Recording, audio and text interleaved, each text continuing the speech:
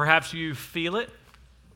Maybe earlier this week you thought it was the cool weather, only to be disappointed today. Or perhaps today you were excited because the cool weather had gone away. Regardless, the something that seems magical about this time of the year has nothing to do with the weather. In fact, Edward Pola and George Weil wrote a song declaring that this is indeed the most wonderful time of the year. Contrary to their assertions, it's not the most wonderful time of the year merely because the kids jingle belling or everyone telling you to be of good cheer. It's not the most wonderful time of the year because of the holiday greetings or the gay happy meetings when friends come to call. Nor is it the most wonderful time of the year for the parties for hosting, the marshmallows for toasting, or the caroling out in the heat. No, what makes this time of year seemingly magical really revolves and centers on this child. This child whom for long ago was foretold, and since whom all of history has looked back to. In fact, our history is literally divided around his birth. And so I want to be clear tonight, the childlike wonder about this time of the year, the seemingly something magical about Christmas is not some figment of our imagination. No, we've gathered tonight not to recount some heartwarming story that's similar to what happens when children get lost in a wardrobe.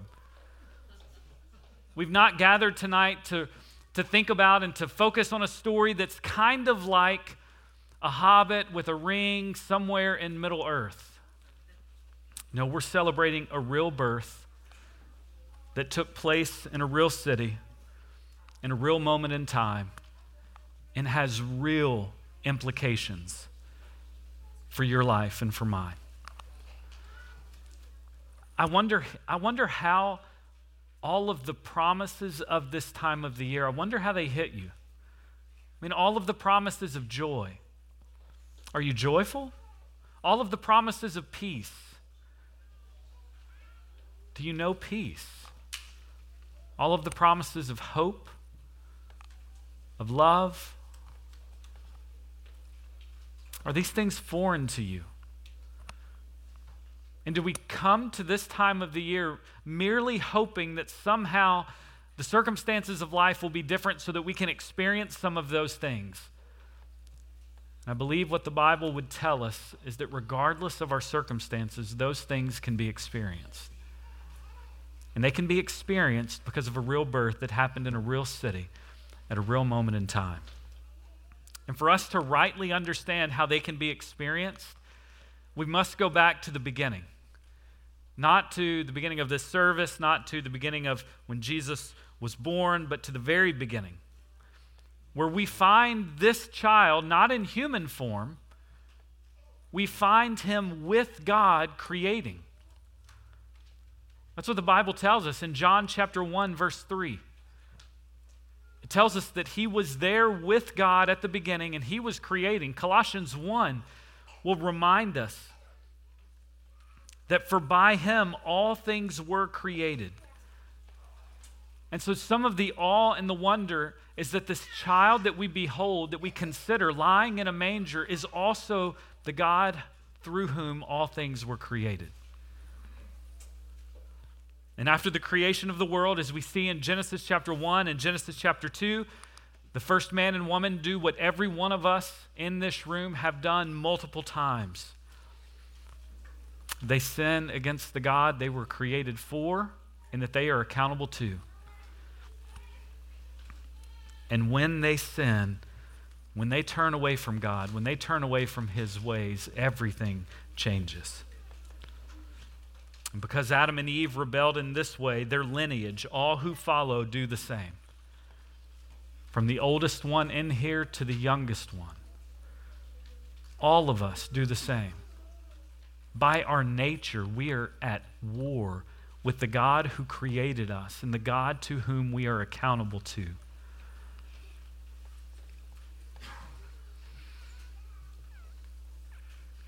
And maybe you think, well, I'm not that bad. Well, to be clear, for some, the war against God will show itself in complete rebellion, a refusal to acknowledge Him or to submit to His ways. And yet for others, it will be through trying to control Him based on our good works. We think if I can just do enough, whether it's through self-indulgence or whether it's through self-righteousness, whether it's through willfully ignoring God or trying to put God in your debt by thinking that somehow your good works are going to earn something from Him. When that first act of willful rebellion happened, everything changed. Humanity, which was once at peace with God, was now at war with God. Humanity, which was once at peace with one another and had peace within ourselves, now at war with one another. And in angst, even among ourselves. Humanity, which once shared God's favor and His loving presence forever, through this act of sin, this act of rebellion, this act of turning away from God and His ways, forfeited His favor and earned His wrath, forfeited His presence forever in joy to His unrelenting wrath in agony. And what's interesting is if you go back to Genesis chapter 3, when that first unthinkable act of rebellion happened, God made a promise then. He made a promise then that a son would come. A son would be born from a woman who would indeed defeat sin. And that promise that was made in Genesis chapter 3, at the beginning it continues, and if we even read the first 2/3 of the Bible, is all about this anticipating this fulfillment of the promise.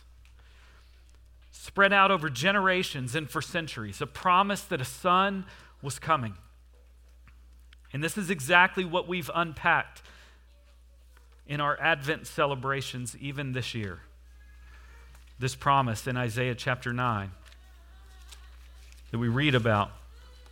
For a child will be born to us, a son will be given to us, and the government will rest on His shoulders, and His name will be called Wonderful Counselor, Mighty God, Eternal Father, Prince of Peace.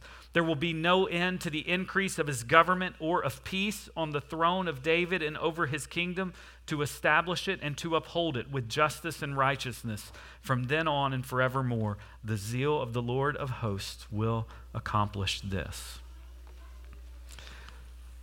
And so as we turn our attention to this sleepy little town, to these unknown, lowly, peasant parents, young Mary and young Joseph, when this child born in a manger in that town to these parents, when that happens, Luke's gospel, Luke chapter 2, records this. An angel of the Lord suddenly stood before the shepherds that were in the region. And the glory of the Lord shone around those angels. They were terribly affrighted. And the angel said to them, "Do not be afraid, for behold, I bring you good news of great joy, which will be for all the people. For today in the city of David there has been born for you a Savior, who is Christ the Lord. And this will be a sign for you. You will find a baby wrapped in cloths and lying in a manger." And suddenly there appeared with the angel a multitude of the heavenly host, praising God and saying, "Glory to God in the highest, and on earth peace among men, with whom He is well pleased." And so what appears to be some obscure birth gets heavenly attention. And we begin to follow the breadcrumb that was left beginning in Genesis chapter 3, all the way to the birth of this one. And we see all of the promises are fulfilled in this one. We see even at his birth, the angelic proclamation. You and I, when we read this, we're meant to feel the weight of this. Glory to God in the highest, and on earth, peace. This king, this promised one, has come to bring peace. Our world, loaded down with sorrow, with sin, with suffering. This king has come to bring peace. Our world, which is not the way that it should be, nor that it was created to be, peace has come. Peace has come. And you say, well, how has peace come? Well, fundamentally, peace has come for the very thing that we were created to do. We now are able to have peace with God. What sin ruined, God in great grace and mercy has restored. And this is the good news of the birth of Jesus. Because the Bible tells us that all of us, that we're enemies of God. Ephesians chapter 2, James chapter 4. Because we're enemies, we're alienated, we're separated from God.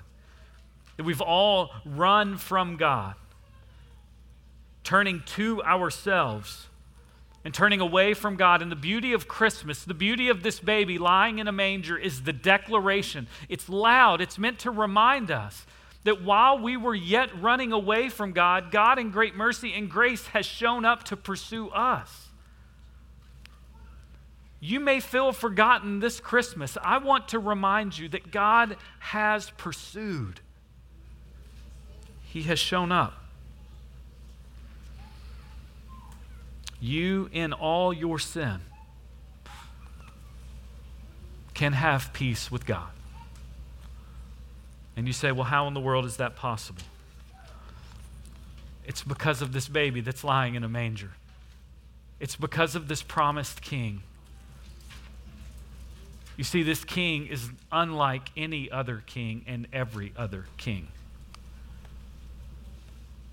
He's unlike any other king and every other king in several ways. Number one is he never sinned. He never once did what was wrong.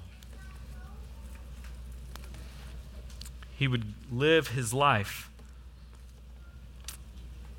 perfectly righteous. And we all would say, I want to be a part of the rule and the reign. I want to belong to the rule and the reign of a king who's perfect. But it wasn't just that he lived the perfect life. This king would die a death that was reserved for the worst of criminals. This king dies the death that all those who commit treason against him are deserving to die. So this king is perfect in that he never sins. This king is unthinkable in his grace because he dies a death that's reserved for those who commit treason against him, who will not bow.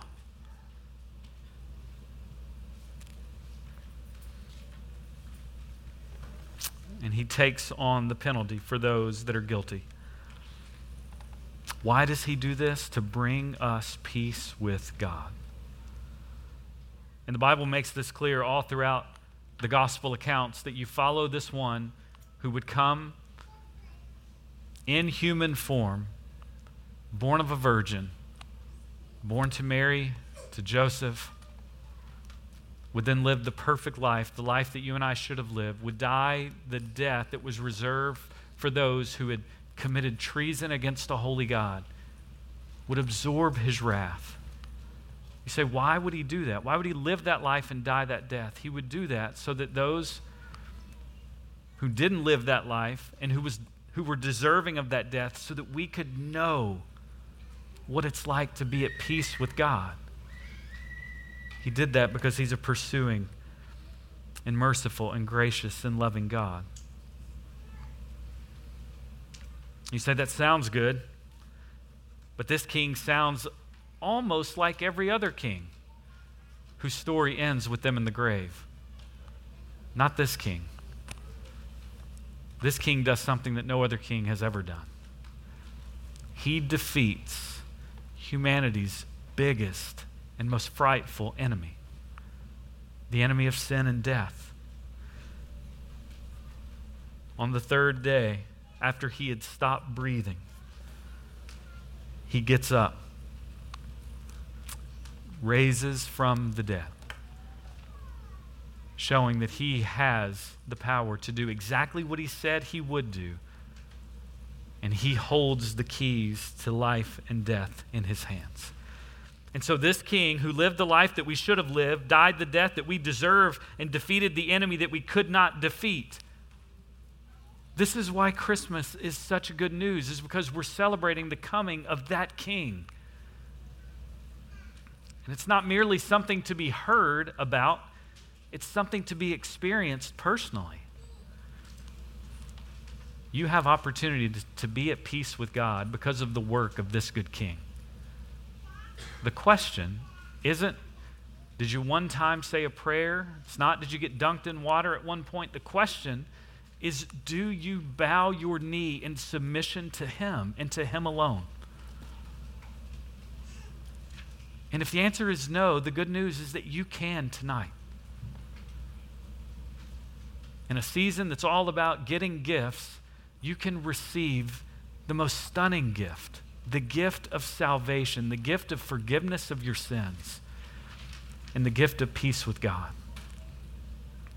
The Bible says that if you would turn from your sin, stop trying to work to earn something from God, but turn from your sin and place your faith and your trust in the work of Jesus alone, that sinless life, that death on the cross in your place, that resurrection on the third day, that if you would turn from your works and trust in his works, then you can know what it's like to be at peace with God. And if that's something that you do, if that's something you have questions about, would you talk to anyone? Talk to anyone in this room, talk to anyone in your family. For some reason, no one knows any answers. Go online and find us. Send us a postcard, a pigeon, somehow get in touch with us. We would love to talk to you about this. Have you ever been haunted by guilt or worry or anxiety? You ever wrestled with confusion? God has sent his Son so that you would know peace. And the way that you know peace within and the way that you know peace with others, it all flows from being at peace with God. And it doesn't mean that if you're at peace with God, then you're going to have no problems and no troubles on this earth. No, in fact, in John chapter 16, Jesus says, in this world you will have trouble. But you have the promise of his Holy Spirit not leaving you or forsaking you as you walk through difficult days. And here's the good news. The good news for a time like this when family kind of converges together. And let's be honest, sometimes the convergence it's supposed to be a lot of joy. And sometimes it's not always that. And if you're like, I have no clue what he's talking about, talk to your family and say, am I the reason that I have no clue what? But here's the thing, when you realize that the God of the universe has loved you despite your weaknesses, and that he's loved you despite your sins committed against him, peace with another is now possible. As you're compelled to think, how might I respond to another in a similar way that Christ has responded to me? Romans chapter 12, do your best to live at peace with everyone. And so if I can just encourage you to not let the next few days go by without addressing potentially a lack of peace you feel with those that you love. I pray that you would go to great lengths to bring about peace with others. And it would be a reminder of just the lengths, the great lengths that Christ took so that you would have peace with him. He came to bring us peace, but the good news about that announcement there in the fields in Luke chapter 2 is not merely that there would be peace. The announcement, the host of angels began to sing, "Glory to God in the highest, and on earth peace among men with whom he is pleased." Before there's peace on earth, it is glory to God in the highest. And so this is a good reminder for us. He came to bring peace to us, but he came to bring glory to God. And those two things go together. Peace in this world will ultimately bring praise to God, and peace in this world will ultimately flow from our glorifying God. And so let me just state it this way. If you don't feel like you have much peace in your life this Christmas, the key to peace in your life is praise to this God. The peace of God comes through the praise of God. Christmas traditions don't bring peace. Religious traditions and religious routines don't bring peace. Peace with God is a reality. It's a reality in our souls. And it's been my prayer, even thinking this week, that you would know peace with God. And that you would be able to find true praise of God, and that would be primary. And so I want to ask you, have you put your hope and your trust, have you put your life in the hands of this good King who reigns and rules perfectly? And if not, I would invite you to turn from yourself and from anything else that you would look to and turn to Christ alone as the only way to have peace with God and to bring glory to the one who's deserving. What child is this? We're about to sing that song. It was in the announcement that the angel said, "For today in the city of David there has been born for you a Savior who is Christ the Lord." This child is a Savior. This child is Lord. It is impossible to embrace this child as Savior if you do not embrace this child as Lord. I want you to hear that. This child and his reign and his rule, it's not about saying at one point in my life I bowed my knee in submission, but now, not so much. No, it's about embracing him. If we want the benefits of his saving grace, then we have to submit to his sovereign rule. They go together. We cannot know him as Savior if we refuse him as Lord. And so the good news is that Christmas, it really is a gospel. It really is good news for sinners. Because of all that Christ has done in his life and on the cross, then the manger becomes the most hopeful place in a universe darkened with hopelessness. Christmas really is for those who find it hard to find joy. If Christmas for you is not this, I pray that you would be able to know when we sing in a few moments, "O Holy Night." There's a line where we'll sing that says, "O Holy Night." It says, when he appeared, the soul felt its worth. If you feel worthless tonight, I just want you to know that in Christ will be the only place that you find true, satisfying worth. In Christ is where you'll only be able to live as you were created, for glorifying and enjoying our Creator. And so I'm going to pray, and as I pray, when I say amen, if you'll stand, if you'll take your candle, we'll begin to fill this room with candlelight. And I just want to remind you as we sing these last two songs, what child is this? He's a Savior, and he's Lord.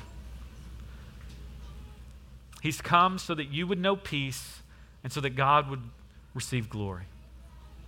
And then we'll sing O Holy Night, just reminding us of the marvel and the awe and the wonder of what happened on that night. But I just want you to know that we don't have to leave the awe and the marvel back then. This birth changes everything. I pray that you would embrace that this Christmas. Let's pray.